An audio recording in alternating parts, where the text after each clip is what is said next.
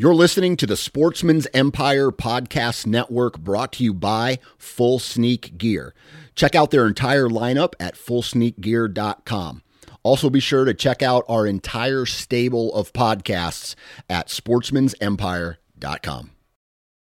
New from Moultrie Mobile, the Feed Hub offers first-of-its-kind cellular connection and control for nearly any spin cast feeder on the market. When used with the Moultrie Mobile app, you can monitor feed and battery levels, run feeders on demand, receive alerts when feeders are clogged, and remotely adjust feeding times. The Feed Hub is ideal for anyone who maintains feeders. Remove the guesswork and save time by planning feeder maintenance before you drive to your hunting property. For more information, visit MoultrieMobile.com.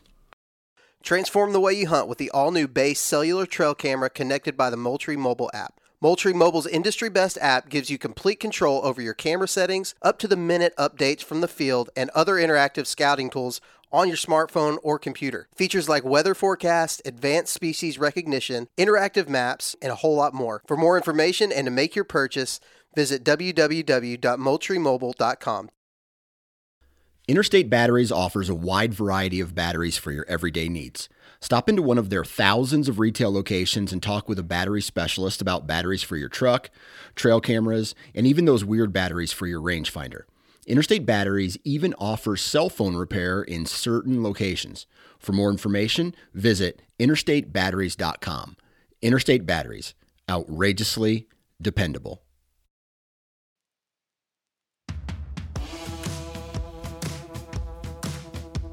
Hey, thanks for tuning into this week's episode of the Southern Ground Hunting Podcast, where you're going to hear a valuable hunting-based conversation that's tailored for us Southern folk.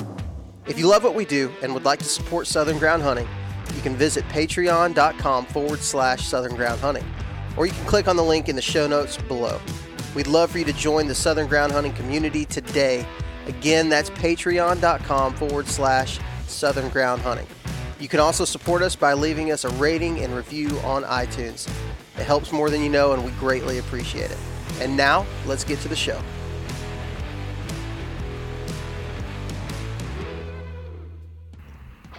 What's up, guys? Welcome back to the Southern Ground Hunting Podcast. Hey, listen, this is an episode that I did probably, it would have been back in 2021, I believe, during our Local Legends series, and I found myself through this season, as a lot of you know, this season has been a struggle for me. I found myself coming back to this episode specifically, and some of the things that Jim Forbes says about hunting mountain terrain whitetails, or even if you're in hill country type stuff, the stuff that he talks about, I keep coming back to it over and over and over again. So I wanted to just do a little throwback episode this week. And we're going to listen to this episode with Jim Forbes, and I think you guys are going to really enjoy it. All right, everybody, on the phone with us today, we have Mr. Jim Forbes. Jim, how's it going over there? You're in Virginia, correct? Yes, sir. I'm in the southwest part of Virginia in the mountains. Okay, so talking about Virginia mountain bucks, which is something that is pretty fun to talk about. Yeah, it's something pretty fun to talk about because they grow them big up there. Yeah. They grow them big. They get significantly bigger. They grow them big, And Jim, I don't know, we talked a little bit about it. We talked a little bit about habitat and things the other day. But kind of explain to us the habitat type and the terrain that you're hunting up there in the mountains of Virginia. Okay, well, it's, pretty steep. We have actually two mountain systems here, the Appalachians and the Blue Ridge Mountains, and they both run very steep, a lot of elevation changes, and there's a lot of different scenarios that you can run into as far as in regard to hunting, and so I think it makes it way more challenging because of that. You got to really, play the wind, so to speak. That really makes a huge difference here. And, it's such a big area, too, that it makes it more challenging to try to pin one down, so to speak. So. Yeah, and we talked about it a little bit the other day, and you talked a lot about, you know, times when you've taken other people out with you or things like that, and you just don't seem to see deer in numbers. Can you kind of talk about that? Because you obviously have a good track record. My buddy Devin Duncan is who recommended you for the podcast, and so I know you have a good track record of killing big bucks, but from what me and you talked about the other day, you don't necessarily always see a ton of deer. Can you talk about that for a little bit? Well, yeah, the population is pretty low.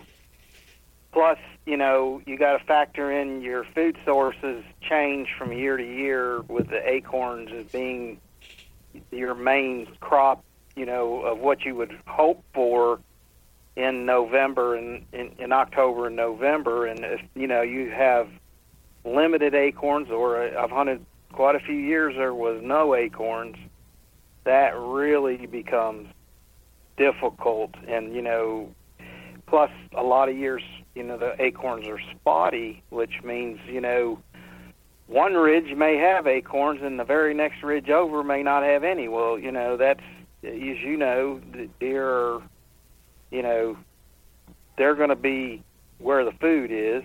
And so that's where, you know, your boots on the ground really becomes very relevant.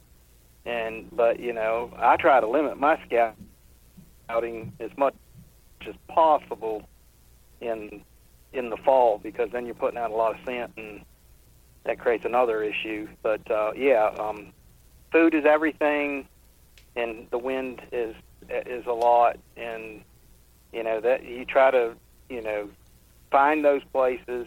I like to have multiple places because of that. I should hunt probably in this upcoming season 4 or 5 completely different habitat places, different counties, that kind of, you know, and move around till you get to where you start maybe seeing some deer. But as far as the population goes, it's probably declining in the mountains in many areas due to predators. And so, you know, you could go days without seeing a deer. So that's where I think, you know, doing the things that I normally do gives you the confidence to kind of stay to it. And so you know, the confidence is that you're in the right place, keeps you there, so you don't go around and, you know, give up on a place that you know should be a good place, that sort of thing. So I do a lot of moving around. I might be in one county one day, in a completely different county the next day. It's based on the winds, based on all those factors. What are the things you're looking for in a mountain type area that just scream like a big buck should live here? Well, you know, obviously remoteness is a factor, and it's not as much of a factor for me now because I'm getting older. So, but somebody in their prime, remoteness is a great thing. I think you'll find in these mountains around here, there's always a mature buck or two in just about most places, because you know, they get smart. You know, it's challenging to hunt them. There's a lot of area. So the things I'm looking for are where are the food sources? Where's your access? I don't like to go out.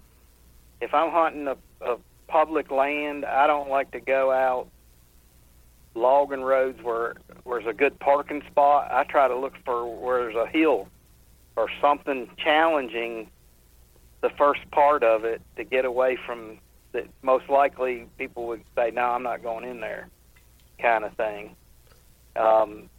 And you know, you're also looking for terrain features. And there's a lot, as I told you the other day, terrain features, you know, you got your ridges, your main ridges, your secondary ridges. You got saddles. You got, one of the places I like is where the main finger ridges turn up and hit the main mountain. And that usually, and then you look for a lot of laurel around there. Any funnel type situations, is there rocks that might funnel them to a certain spot through there? That sort of thing where it narrows down. So as many characteristics as you can find together, I think increases your odds. And that's really what it's all about in this game, is trying to pick out the places that are the most likely places. And to do that, I think a map's like a starting place. And I think you got to scout. And you got to scout a lot and really know your areas. I'd rather have less areas that I know good, areas that I don't. So those, you stick with you pick the places, and you go around, you kind of think like a big deer. Why would a big deer come through here? Where are they going to come from, and where are they going to? And then you pick out the highest probability places. And I like to stick with those places because I think if you don't, then you're just going to be all over the place. And if you stick to those few places and really believe in them and spend a lot of time thinking about those places, then you're more likely to sit still, which we all know is a big factor in killing deer, is sitting still and having confidence in where you're hunting.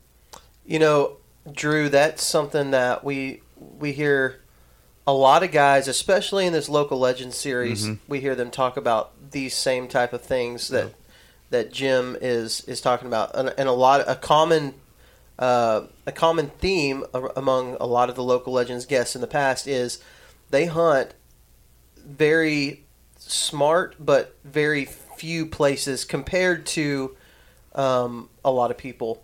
You hear guys. Dan Infalt's, John Eberhart's, a lot of those bigger name mobile hunting guys that have killed a lot of bucks. They talk a lot about sitting in one tree, and if you don't see anything, you don't go back there, or whatever. Right. But I see a theme, especially among guys in mountains and guys in the southeast that may be mountains or not, but southeastern guys they seem to ride it out just a little longer. A little bit longer. So, Jim, tell me, when you have a spot, what I'm imagining is you have several, really good areas that you have high confidence in. Is there ever a moment that you give up on those areas in the season? Hey guys, as most of you know, censorship for hunters and anglers is completely out of control. So we've partnered with the social media platform Go Wild to combat the mainstream social media censorship. Go Wild was built by outdoorsmen and women just like you. Go Wild is a free social community. Not only are your photos not censored, they're actually encouraged on Go Wild. They give you points for things like sharing your trophies, gear reviews, and inviting other friends. As you earn points, you unlock awesome rewards too, like gift cards, free stuff like knives, huge discounts on brands like Garmin and Vortex, and so much more. And if you create a free account, you can unlock $10 just for trying it out. Visit GoWild.com to get started. 6 Day Grind Coffee Co. is made for people like you, the ones out there grinding to reach your goals every single day.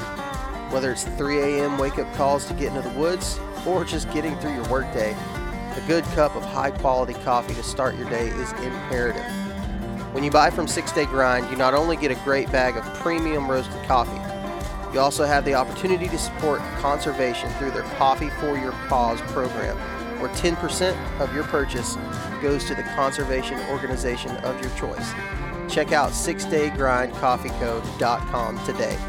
That's the word 6 followed by daygrindcoffeeco.com.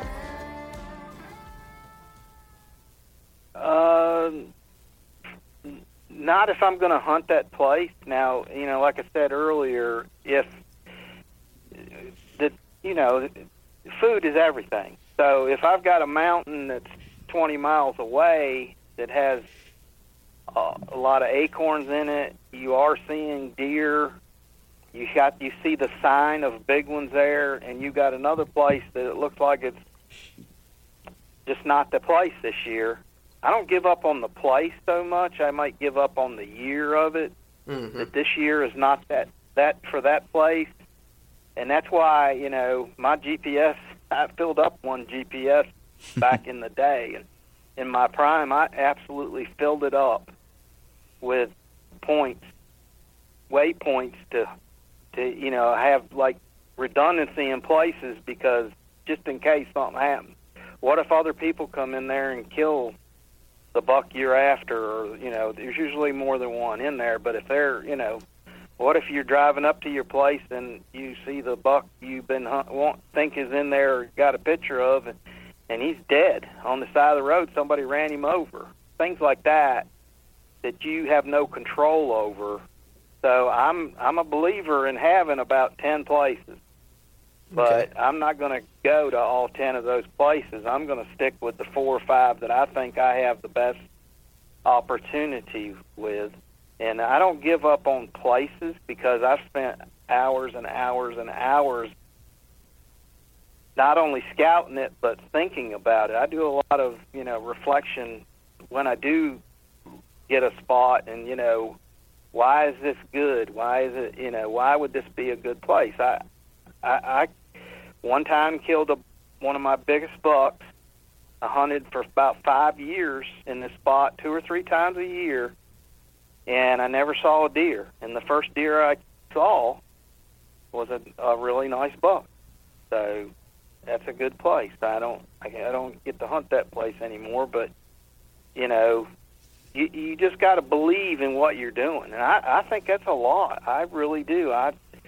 Because I've seen people just give up. Like, well, I've hunted 3 or 4 times here. I haven't seen a deer. Well, but is it a good spot? Is that a place a big deer, which are a lot different than most deer, would come through at the right time? And then you just put your time in. You find the right places, and you believe in them, and then you put your time in, and eventually I feel like you will have a good chance. And will 100% of every place you pick work out? No, I don't believe that, but it's going to take a while for me to say that I need to move on. That's interesting. I want to talk about those quote unquote right places. The spots that you find that you have a lot of faith in. Everything seems to work out right for you. What makes the spot the right place? Is it more of a natural features, vegetation, terrain, food, or is it sign? Are you looking at the sign, or is it kind of a mixture of both? I think if you think like a mature buck, how they would go through the woods, you'll know it when you see it. It's the terrain features meets the habitat features of like laurel, where it narrows down, a funnel type place, or a natural barrier such as rocks, that when you see it, you say, this looks like a big one would come through here. And that's when I start, getting excited. And, there's other factors you have to think about. How are you going to get into that place? Mm-hmm. I mean, when you're looking around, is there signs of other people in there? Is there trash there?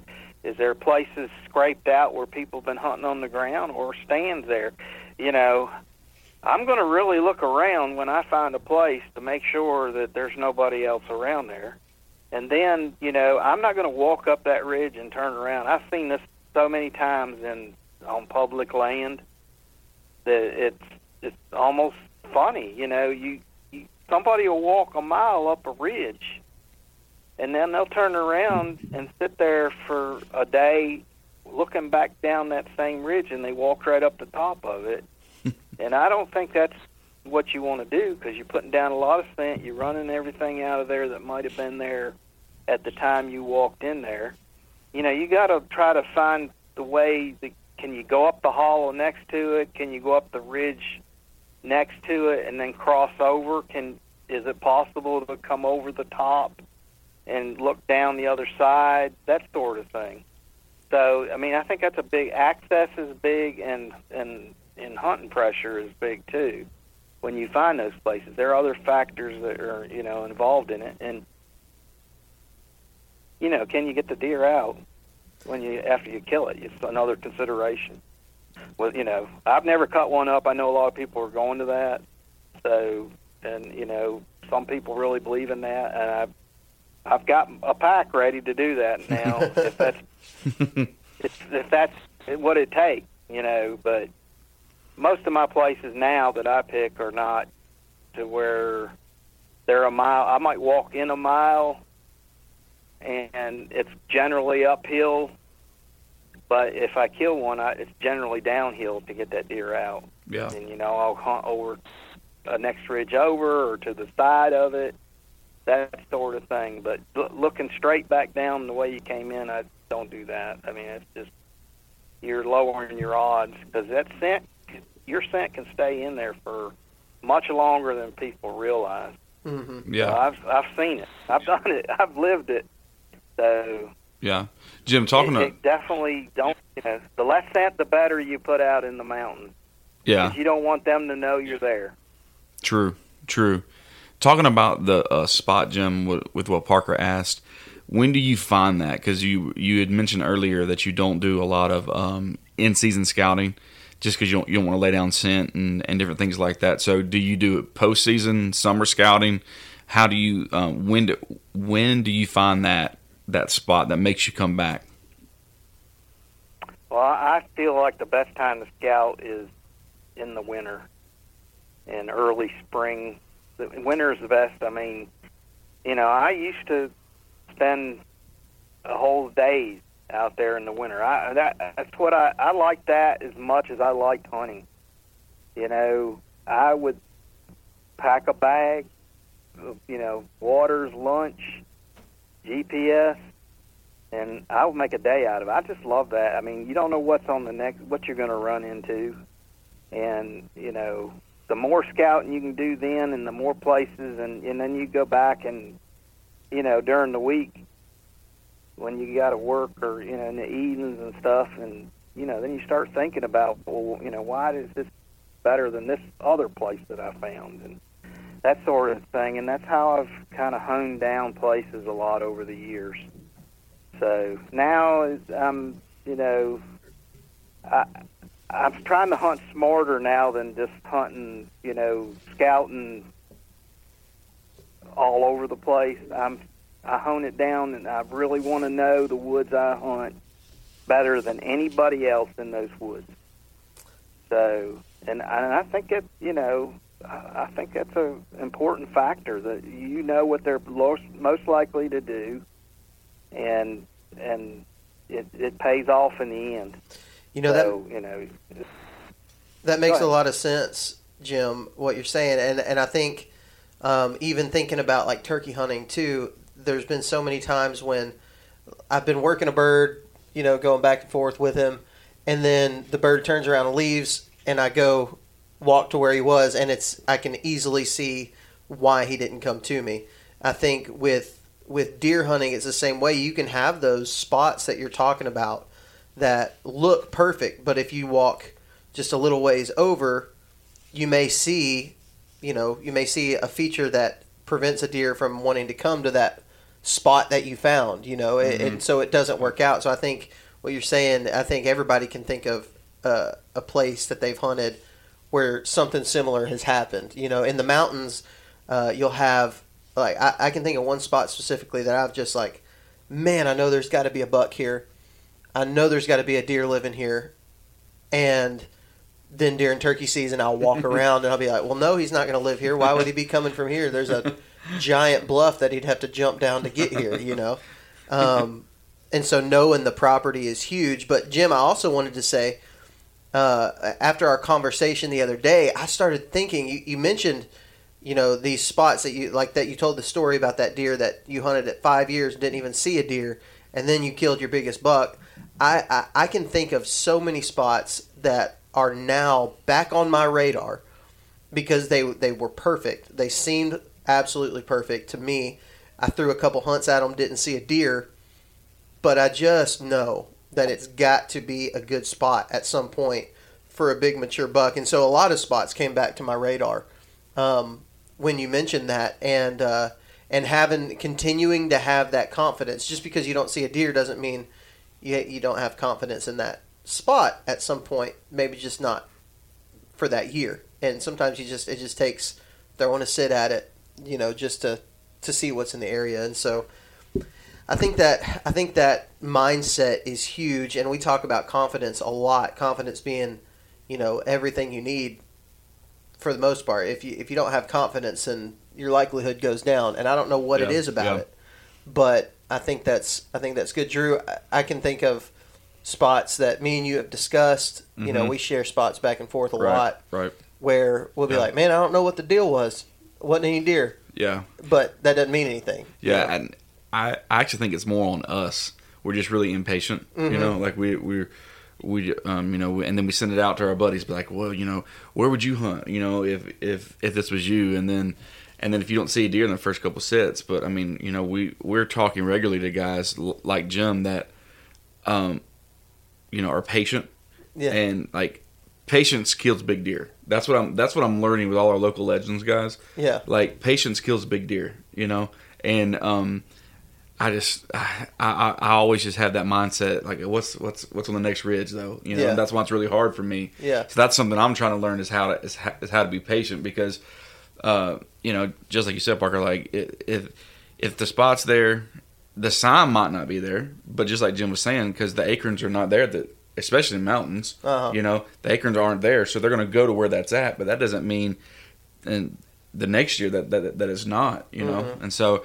I think one of the things I'm taking from this conversation with Jim is I have to be more patient. Like I have to, because man, how many big deer have walked by, a week after I stopped sitting there. Yeah. That's what keeps me up at night. Yeah, that's good stuff. Good stuff. Jim, kind of moving back towards your statement of food being everything, and in the mountains, specifically during deer season, acorns are, a huge part of that food source. So, tell me about the acorns in the mountains. Do they tend to, each year, do they drop around the same elevation? Does that elevation change year to year, or is it kind of scattered depending on the area that you're in?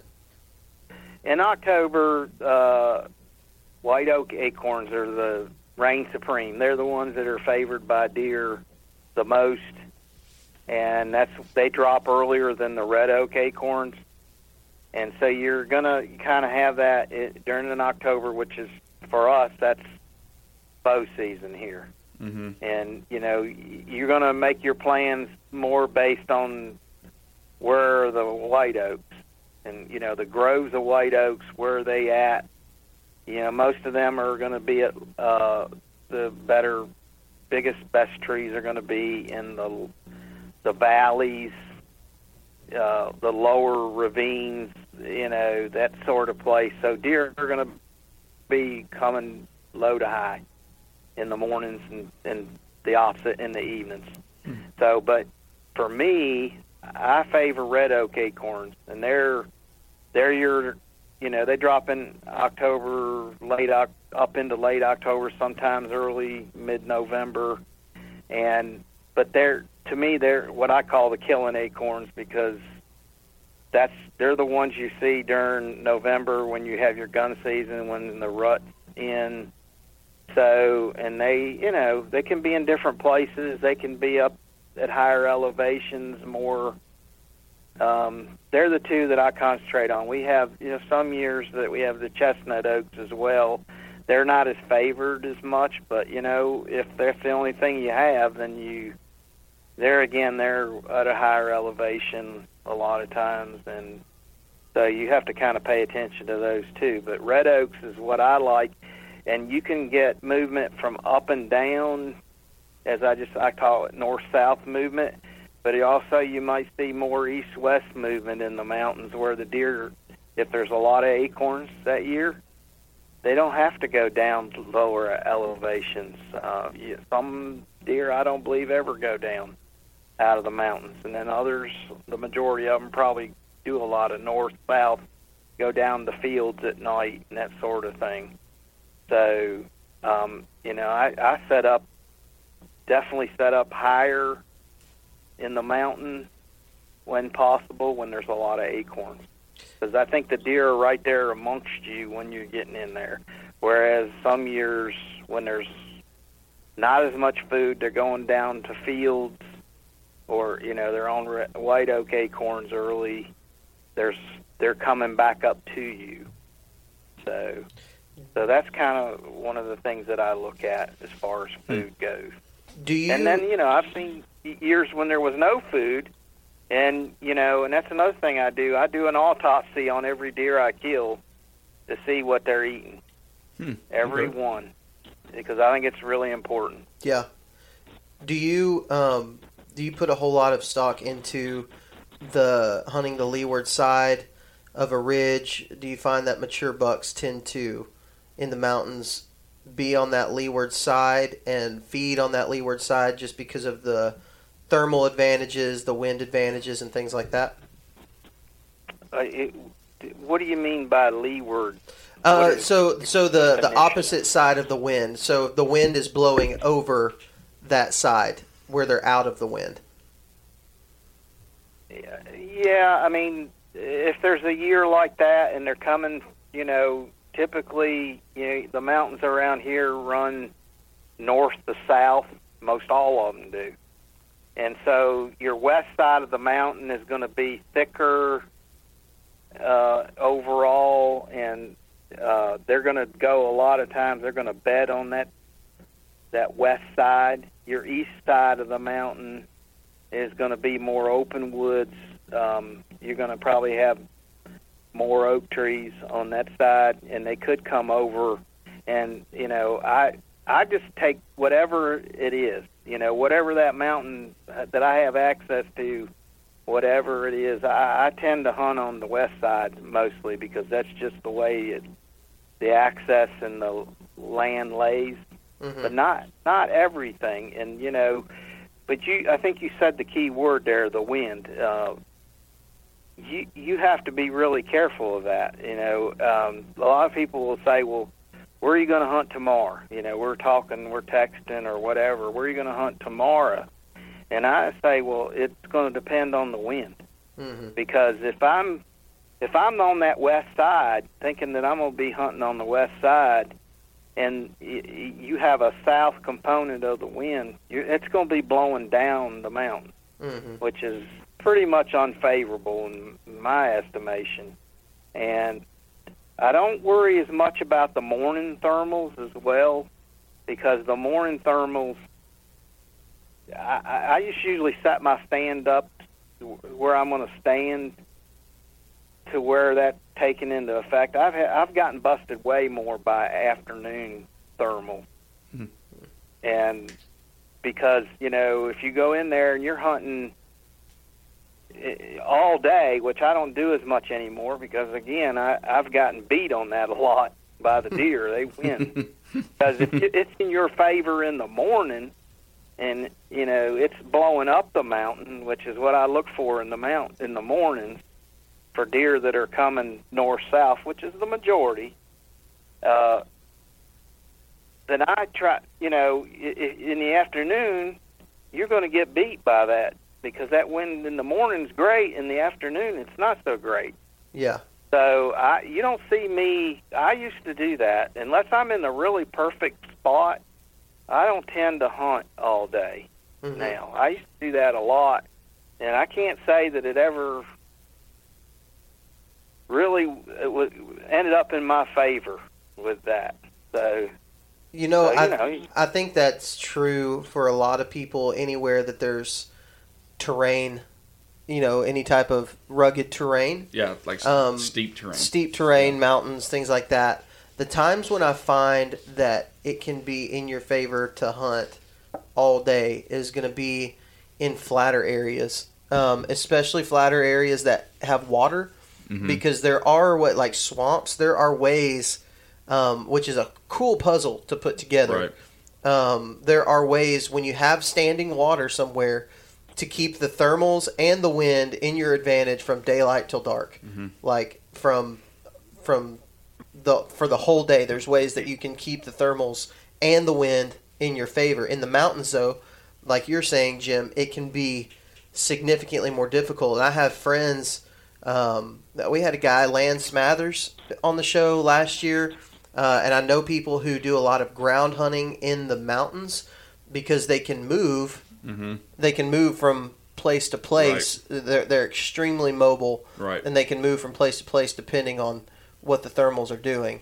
And they can just, if the thermals switch, take a look around, make sure there's no deer around, and move to a place that the thermals are going to be more in their favor. And so I think in the mountains that's a big, huge thing, and a lot of people tend to forget about it. It seems, Jim, I'm sure people out there are the same way. You feel really hardcore when you say, "Yeah, man, I set from daylight till dark." You know, it makes you feel good about yourself, like you worked hard for it. But a lot of times, it's in vain. Is that kind of what you're getting at? For me, it has been. I can't say, you know, I just, if I look back on it, I can't remember a time where, you know, I've killed them at midday, but when the wind and the thermal switch coming down that mountain in the evening, I've been busted a lot. Yeah. So, and I tend to, you know, just a hard learning, I'd call that, you know, it's just, you know, you got to go back and try something else in the afternoon, and I kind of really think closer to feeding areas is where I've killed bucks in the afternoon. They're going, at least heading in that direction, and, you know, definitely really being, you know, cognizant of the wind, where it's going, and being higher than them, you know, picking the right spot. I think that's an art to it in itself, picking the right spot to sit down. Whether you're in a tree, you know, some people use climbing stands and carry them around. Some people, you know, have, you know, more set stands. And you know, hunting on the ground, I've killed probably as many big bucks on the ground as I have in a tree. So, I mean, it's just what your preference is there. And, you know, what your abilities are, you know, physically to do that. But, you know, I think picking the right spot, the exact right spot to sit down based on your circumstances at that point in time, I think that's really a key thing. You know, I always look to be where I can look, where I think the deer are coming, be above them, and the wind blowing, you know, not towards them but away from them, you know. And will it work out? Again, with this stuff, there's nothing that's 100%. You're trying to do the best you can to increase your odds, is what I'd say this is all about. And if you can do that, you're going to be more successful over time.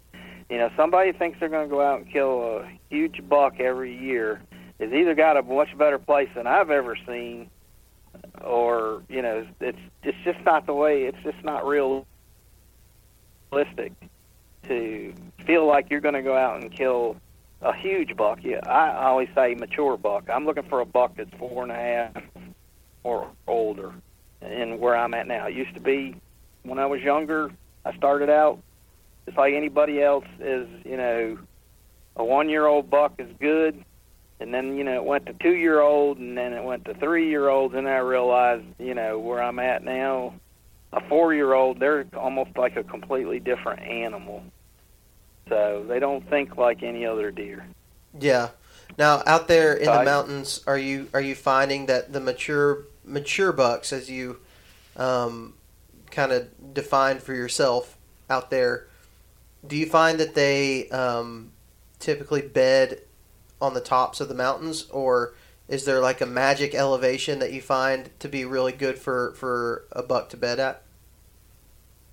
Well, you know, I'm a believer that all deer are different. Yeah. And, you know, it just depends. I mean, I think some, when they were younger, found places, or their mama doe took them higher up or whatever, and they're more individual. So I think it's just a preference of, where they favor. I don't think they go to the same place all the time, not based on my experience where, it seems like some places would just be completely wore out if the deer always were in that spot, 365 days a year. I've never seen that really, so I think, some of them, depending on the time of year, I always try to learn more. And, I've talked to plenty of people during the rut. A buck will go up on a point that's looking down over, open woods, which I would call more like a feeding area or whatever. And they'll look down there waiting on a doe. If they can see a doe, they'll go after it.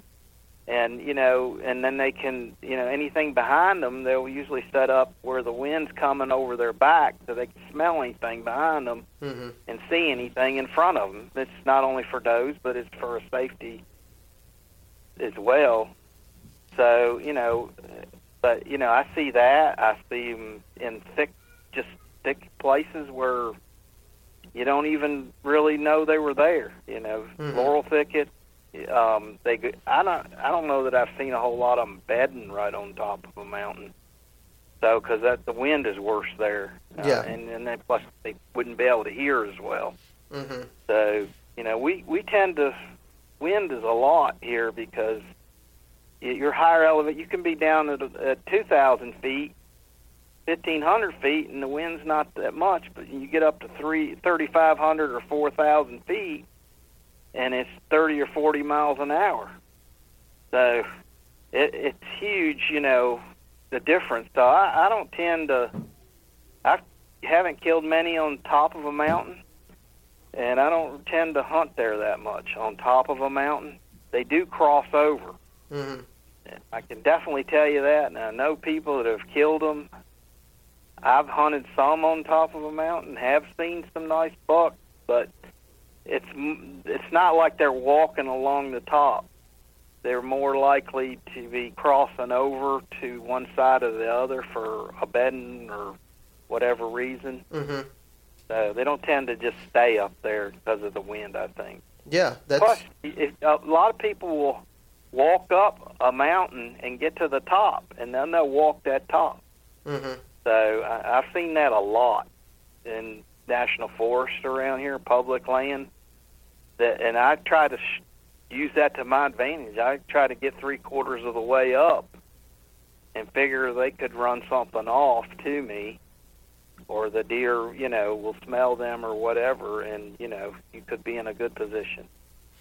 Now, where you're at, do you experience a lot of things like human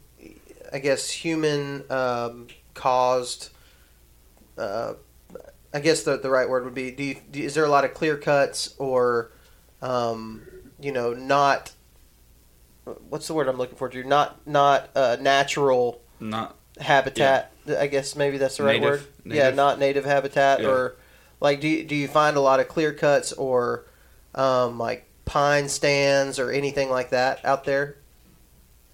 Well, we don't see too many clear cuts now unless you're on private land, which I'm about a 50-50 hunter. I do private land, do public land, about half and half. And you don't see the public land. You don't see the clear cuts anymore. It's very rare to see a clear cut. But I like edges.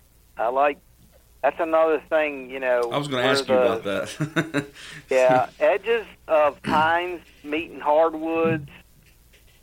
Throw in, some rocks, especially in the Blue Ridge Mountain part. A lot of the rocks in there.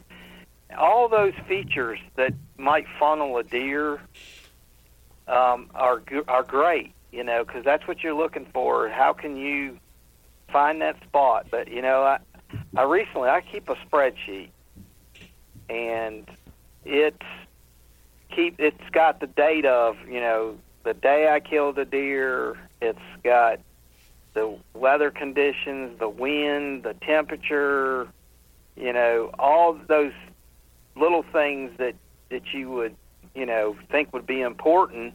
And I recently went back and added in.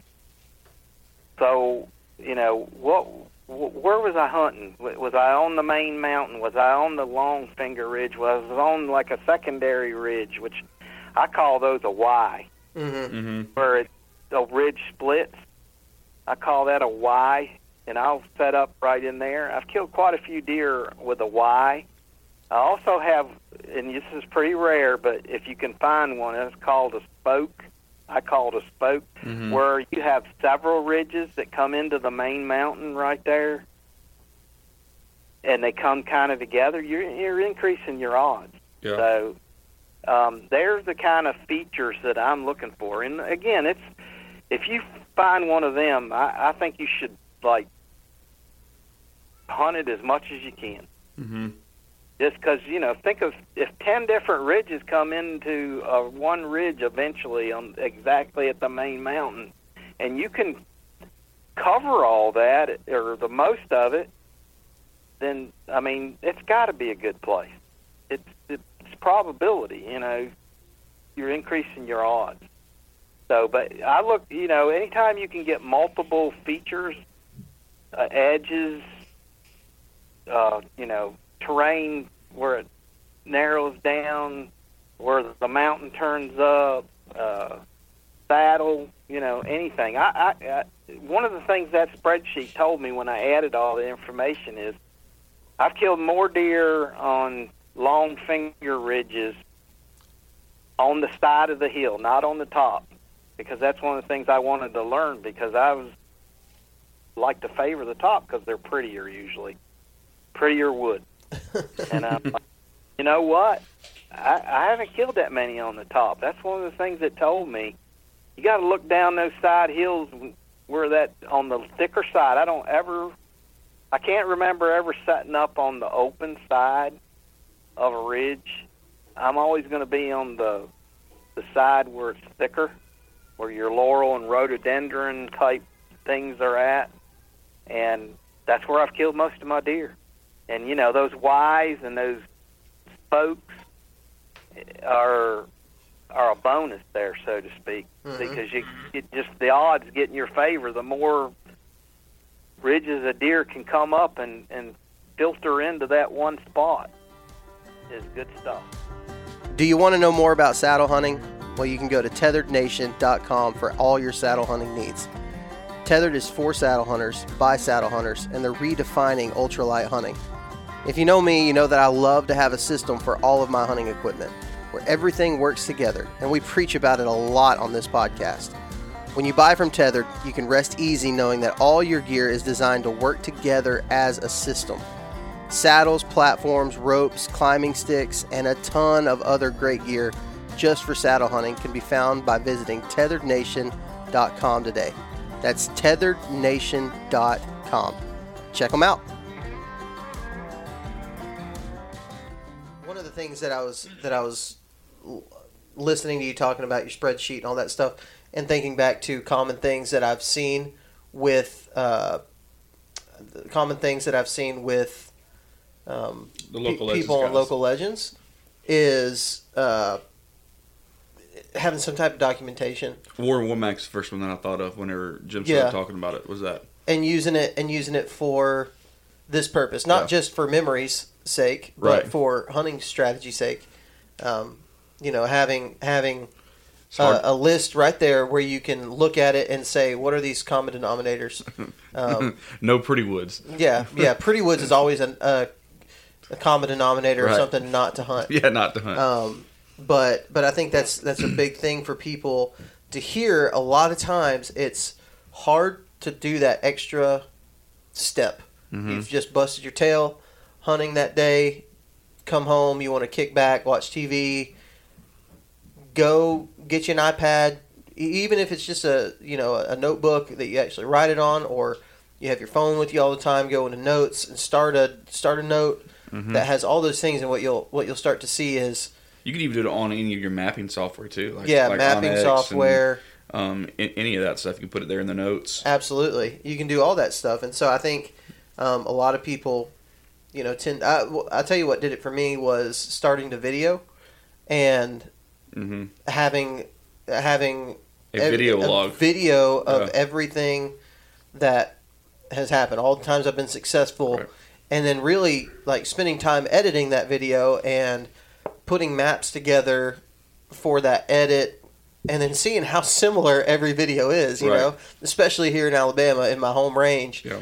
Everything seems to be similar, and that's helped me a ton to be able to, you know, establish these common denominators. And what you end up doing is you can think back to a deer that you killed, or an encounter that you had with a buck on a whim or something like that, you know, earlier on before you knew much about deer hunting. And you're like, oh, okay, well, that makes a whole lot of sense. Yeah. And when you start finding those common denominators, and you can really do it like that. So I think that is perhaps one of the most valuable things that a guy can do as a hardcore deer hunter, and most valuable things you can take from Local Legend series is doing some type of catalog, physical document where you can see everything. You can actually visualize everything. Jim, how long have you been doing that? Well, I probably started this spreadsheet around the early 2000s. Oh, good. You know, I started mature buck hunting in 1990 because, you know, I was killing deer, killing bucks, but I couldn't seem to get over the hump of, you know, going to that next step. So in 1990, I said, I got to do something different. And that's when I started, you know, this journey basically of trying to figure out how to do that. And I think I've, you know, been pretty successful. And I didn't know as much then as I thought I knew a lot in 1990, but I didn't know near what I know now. Yeah. And based on all those factors, you know, I did the right things, and, you know, I don't hunt sign. I don't, like you said, you don't hunt pretty woods. You hunt, you know, where the deer are at in daylight. Not, you know, that's, if you hunt the sign, the majority of sign, to me, if you get a sign up in there where you're hunting above the more feeding areas and that sort of thing, that's a bonus. That, you know, that's another thing that gives you the confidence to stay, that there's a big buck using in here. But, you know, most of your sign, your rubs, your scrapes and sort of things are going to be down in the valleys, you know, the prettier woods, the, you know, oak flats where there's a lot of acorns. But, you know, if somebody tells me I set up in this place, I could see 100 yards, I'm like, I don't think you're in the right place. You know, just, I don't try to, you know, tell them that, other than just try to coach them on, you know, if you what's above there, where does that go, you know, that sort of thing, and kind of lead them that way too, where they might have a better chance to kill one. You know, I used to do the same thing with my cameras. I did. The cameras was a hobby for me to get pictures of stuff. But then I realized a few years ago that, well, I can use these cameras to help me kill a deer. And I think I have done that the last few years. Tell me about that. Like, what do you mean by that? You changed how you use your camera? Because even a lot of people that I know of who are like you, they kill mature bucks. A lot of times they tend to put their cameras in high traffic areas to get more of an inventory, not necessarily anything else. So what did you start doing different with your cameras? Well, you know, if I'm going to hunt a place, if I have a stand, whether it's on the ground or in a tree, I think is irrelevant. But I feel like that's a really good place. I'm going to have a camera near there, and that camera is going to be somewhere in the vicinity, but where I go in access that stand. It's not going to be beyond that stand or down in the valley below that stand where I don't come in that way. Because, again, I'm a firm believer in not putting out any more scent than you have to. So I'm going to put that. It's not really an inventory, but it tells me that, you know, a mature buck is actually using in this, you know, right in here. So if that don't if that don't cause you to have more confidence, then that's crazy. I mean, that should be a good selling point that you're in the right spot. Mm-hmm. And I used to do it just to get as many pictures as of. Yeah, I got pictures of big ones, but when I get them now, I think I'm in the ballpark here. I got a chance to kill this deer because it's right in here where I'm hunting. Yeah, and you might not get as many bucks that way on camera, but you're in the you're there. Yeah, it's there. You're within the right spot. And, and again, it's a confidence builder. You can sit still. If you don't have confidence, I could never sit still. That's why I've had people offer to take me to places during the season. And I would be like, oh, man, it sounds like you got a really good place there, but I'm not going to go with you. And they, they're like, what do you mean? And I'm like, I have no confidence that I'm going to be sitting down in the right spot. So how am I going to sit there all day or all morning?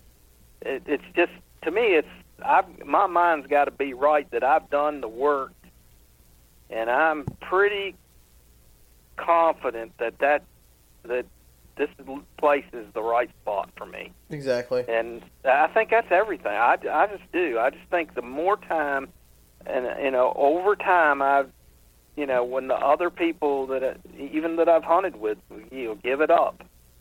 I'm not going to go anymore. That's why I've killed more of my mature bucks the last week in November than any other week, because I'm still going to be out there sitting in those thick spots, and it kind of comes to me, I think, because the bucks that are still there are the smartest ones, maybe not necessarily the biggest ones, but the smartest ones, and they're going to be sneaking around in those thickets that on the side of the hills, the ones that are moving and sneaking around. They're not going to be running around crazy like they were in early November, and it comes to you. You got a better chance of shooting them anyway if they're sneaking around than you do if they're running back and forth chasing does and acting all crazy. To me, that was another question I was going to ask you, is when you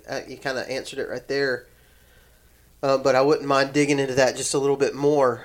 We spent a lot of time talking about the different types of acorns that you prefer hunting. You said the red oak acorns are what you like more. They preserve longer. The acidity level is higher in them, so they stay preserved longer. And once all the white oak acorns are gone, they a lot of times switch to that. And you talked about going into late November after the rut's over, and you really kind of broke that down, why you think that that's the best time. But is that really the time when you're like absolutely focused, like this is when I'm going to kill a big buck, or are you kind of just like go hard all season long from October through December, January, whenever your season ends? Do you kind of give it all the same amount of effort, or is it really just that end of November when you're really focused on killing one? Okay, well, I can definitely say that I'm going to hunt as much as I can from early October when bow season comes in. I'm definitely going to ramp it up in November, and if I'm in my prime, which I'm certainly not now, I'm going to go as hard as I can the whole time. Mm-hmm. But now I have to pace myself, and I'm going to hunt as many days in November because that's when I've had success. And, I've killed mature bucks in early November, mid-November, and then late November. So it can happen anytime. I've killed bucks 2 days in a row after not seeing anything. So I think anybody that would know me and has hunted with me and everything would say that I'm probably one of the most persistent people to ever hit the woods. So I'm going to hunt. Mm-hmm. And I'm going to hunt till at the end of November. If feel like I can hardly walk, then whether I've killed a deer or not, I feel like that I've done a good job. I've done what I wanted to do, is give it all I got. Yeah. Because I just think that effort, that extra effort, is the difference maker between me and most people. Absolutely, it is. I think effort's everything, and time spent in the woods, whether you're turkey hunting, deer hunting, whatever, time spent in the woods is the most important thing, because even if you're in a not as good spot, the more days you go hunt, the more your opportunities go up. Can't kill him from the couch. Exactly. Right. I mean, that's where you get that phrase from, that people say all the time. You can't kill them from the couch. Should I go hunt in the rain? Well, you can't kill them at home. Might as well go hunt in the rain. That doesn't mean your chances are going to be great, but your chances definitely go up from staying home. And so I think that's really good stuff. But you talked a lot about that late November, and I'm curious to pick your brain on it, because I took my first ever trip to Missouri this past year, and I was there Thanksgiving week. I had heard all these great things about Missouri. Missouri's the best. Missouri's awesome. You'll never want to hunt anywhere else once you hunt Missouri. I hunted Missouri that week of Thanksgiving, and I couldn't tell you how ready I was to come home and hunt my Alabama deer, because Missouri kicked my tail end, and I didn't even see a live deer on the hoof, not even on the side of the road. I didn't see a live deer until the last day that I hunted Missouri. And it was a bunch of does. It wasn't even a buck. So what go a little bit deeper. You talked about hunting thick areas and things like that, but go a little bit deeper into that late November strategy. The rut's over. You're hunting the smartest deer, the ones that lived. What the heck are you doing to be successful during that time? Because this is the first I've ever heard of the last week of November, a guy saying, well, and it's also the same as our last week of December, right? Here in Alabama, because our rut is almost a month after the rest of the world, and the end of some parts of it, the end of December, the place where we hunt, right, is going to be that first part of December, late December. It almost feels impossible to kill a buck. So I really want to know Jim's, tactics, and really kind of as our closing thought, just really dive deep into what exactly you're doing during that time frame to get on a big buck. Well, I feel like it's all about what my whole strategy is. Well, first of all, I think the rut still is in. At least the bucks think so. Mm-hmm. And they are still moving around the last week in November. And I have seen, rare, but I have seen bucks chasing those in late November. But most of it, they're just still on their feet, looking or cruising around, but it's more like sneaking around for them. Mm-hmm. Whereas mid-November, they're cruising around, making mistakes. I just don't think they make as many mistakes then. I'm just there in their habitat to where they feel comfortable walking around in the thicker spots. I don't hunt. I'm not going to hunt around, the more open spots for the most part. And I think, a lot of people will tell you in Virginia that the rut is between the 10th and the 15th is the peak. I don't think so.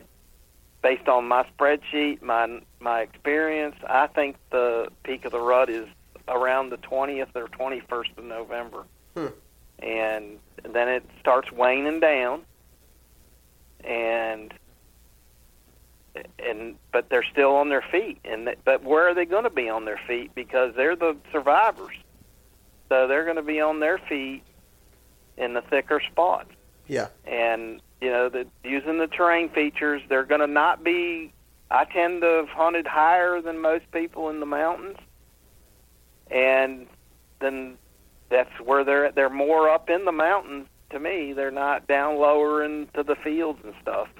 At least not in the daylight, I've had lots of deer come by me, and their fields are 2 miles away, and had them come by me, a half hour, an hour before daylight, and I'm sitting in a stand up on top, near the top of a mountain, 3/4 of the way up. And you'd be surprised how many of them you hear walk by you just you trying to get back up to wherever they're going to bed down at. So basically what you're saying is you kind of go back to a early season core area tactic that you find them more on their feet in those core areas, similar to what you would do in an October type situation. Yeah, but I just think they're on their feet more. The weather's cooler. It's still part of the rut. It's the waning down of the rut, but it's not, to me, I mean, I wouldn't do that in October for the most part because, first of all, that's risky, as far as laying that scent down, being there where they could bust you kind of thing. I usually save those stands the highest and, thickest. I don't hunt them very much early. I'm down lower anyway, usually, probably. And, when I get to the end, I'm going to hunt the nastiest places I can find. And, I mean, I can't, I don't know what to say other than it's worked for me. Yeah. So, that's all you can say. I want to know, we talked about transition lines and edges and things like that. Are you still taking that into consideration there, or are you just finding thick, nasty, and getting in the middle of it?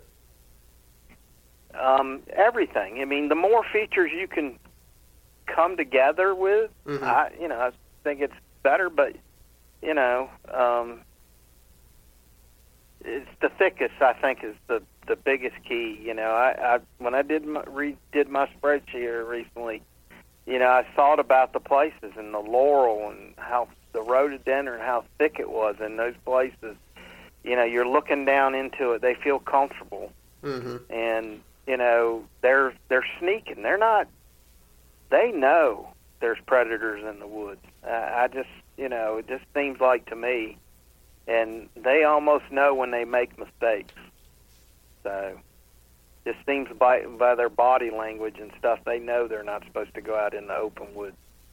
So, Jim, they're the survivors. They've survived through all of October and through the craziness of the early November, and they've smelled people in the woods. I just, it's not their first rodeo, so to speak, and they make mistakes, but you got to be there to kind of capitalize on those mistakes. Yeah, Jim, do you set up on the outskirts of the thick stuff, or do you set up in the middle of it? Because you mentioned just now saying that you can see down into it. So are you on the edge shooting into it, or do you enter it? And if you do, what does your access look like? Is it pretty slow getting in there? What's that look like? Well, if you're going to hunt on the ground, you can't hunt right in the middle of it. You just, I got a couple places that I can think of right off the top of my mind right now. You can't see 10 yards. And if you were on the ground, but if you get up in a stand, it opens up completely different, and you still thick, but you can see down through that stuff. So, and I'm gonna.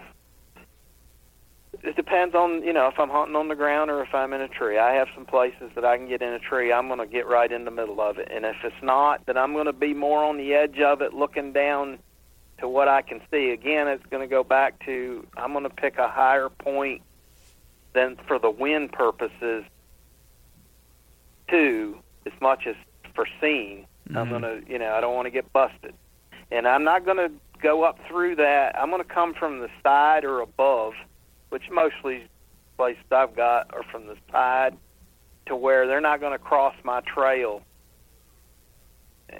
and smell me. I don't want it. I don't use any kind of scent, and you can't even in Virginia now use like doe and heat and that sort of stuff. I've tried all that stuff in the past when it was legal, and I've seen deer that it made them mad, and I've seen a lot of deer that scared them or put them on 100% high alert, which I don't want to do. I don't want them to know anything's there. I want them to be in that they feel comfortable walking up through there, that they don't have a care in the world. So I think that's the best way to do it, because then they're not going to be in as big a hurry, and you're going to get a better shot, which is another thing. These things don't give you very long to decide whether you're going to shoot and being able to shoot. I think Devin Duncan will tell you that too. Mm-hmm. So, it's you got to make a quick snap decision, and then you got to find the first opening. I don't wait for a perfect shot, because my experience is they've tended to not give you a perfect shot. So I take the circumstances as they are. The first opening they walk through, I shoot them walking, and I don't shoot very many running, but I'll shoot them walking. If they stand still, that's a bonus. So they tend to stop behind stuff, trees, bushes. It's just, that's the nature of the mature buck. That's something that I've found to be true. In my videos, I'll take shots, and people will say things like, "Shouldn't have taken that shot," or "You should have," mad at him or whatever. Everybody's always got a critique of how you should take the shot. But one thing that most people don't take into account, most people are hunting, out here, most people are hunting bait piles, corn piles, something like that, where you have perfect shot opportunities. But for the public land, guy, run and gun, hunting the thickest areas, whatever, you don't have that opportunity. And even Ranch Fairy on YouTube, the guy that talks about, building heavy arrow setups and stuff like that, it's one of the key factors in his whole thing is, you don't have time sometimes to wait for the perfect quartered away broadside shot. You have to take those quarter two shots if you need to. If you're hunting the thickest areas, you're going to be taking shots that are not wide open. And so people have to understand, like, most of the people who are saying all this stuff probably don't kill bucks either. So yeah. But that's how you have to do it. And I find that to be the case with a lot of the guys like yourself, Jim, that we talk to, who, have a good track record for killing big bucks, hunting thick areas, that you have to take every opportunity that you get. Kill them the first chance you get. Yeah, you can't just be picky about all that stuff. Yeah. And I tell the people that hunt with me, I tell them, you see the deer, you decide you're going to shoot it, you pull your gun out in front of that deer where you think he's going to cross through a little bit of an opening there, and when his shoulder steps into that, you shoot. And that's the way I believe in it. I had a buddy of mine, he had a 10-pointer, and he came through a really good spot that I've killed a deer there before, and a couple other of my buddies had killed a deer out of that stand before, and it was a nice, thick 10-pointer, and that deer was just kind of on a mission. And you know what that is. They're going somewhere, and they're not going to stop. And it never did, and he never shot. It went over the ridge and up the next ridge, and another guy shot it, killed it. And he could have got that deer, but his experience was that normally they stop, but this one was a big, probably a 5 or 6 year old 10-pointer, and he just wasn't. He was going somewhere. I wouldn't say he was dead in rut, because I don't think he was, but he knew he was supposed to get somewhere out of those woods, because it's pretty heavily hunted. He was coming from the farmland below and heading up to where he was supposed to be at already, and he was running late. And he learned a lesson that day that you gotta keep. You got to take the first good shot, because there was some good shots, because I've hunted that stand quite a bit, and there was an opportunity or two there. But he waited for the perfect shot, and I don't think you can do that with these deer. Yeah, that's good stuff, man. Well, Jim, I think we're going to be able to end it on that note, dude. Unless there's anything else that you want to add to what we've talked about, but I feel like we've covered a pretty wide range of topics for hunting mountain bucks. Probably, anywhere where a guy would find mountains or terrain. Mm-hmm. Felt like we covered a lot of that. Yeah. Can I make one point Absolutely. before we? I did see on a Facebook post that I made about my spreadsheet where a guy said that he didn't think putting the data down for dead deer would be a big help for him. And I can see where he's coming from. I really do. That deer's already dead. So how can that help you? But I think it's one of the most important things that you can do is, if you kill a big deer, why did you kill that deer? What was the reasons? Where was he coming from? Where was he going to? And, because if you find a spot like that, it's very likely to be a good spot for years to come. Mm-hmm. So I kind of disagreed with that point, because I think a dead deer can tell you a whole lot. I got quite a few of them on my wall right here that I always look up at them and say, this is, where were you going? What was you doing? And that's helped me. I feel like it has. Mm-hmm. And, so if people have been successful, they need to think about that and why that was. And that could be a spot. I've heard over the years of people killing 30 and 40 deer out of the same spot, So think about that, and that might be something that would be helpful, a spot like that, or find some more spots like that, so that are similar, and, stick with them, and I think it, might help you. Absolutely. Yeah, that's good stuff, man. I completely agree with you. I think the same thing about when I look at different deer that I've got on the wall or whatever, I think the exact same thing. And I think a lot of people who continuously are consistent in killing bucks kind of have the same mindset of when you kill one, you can put that down on your list of things that, like, why did he do this? Even if you never kill another deer in that spot, the lessons that you learn and the takeaways that you have from being successful or having an encounter can be a pretty big thing. And so I think that's a pretty big aspect, I guess, of hunting mature bucks is being able to put those pieces together in the future. Yeah, man. It was that's some good stuff there.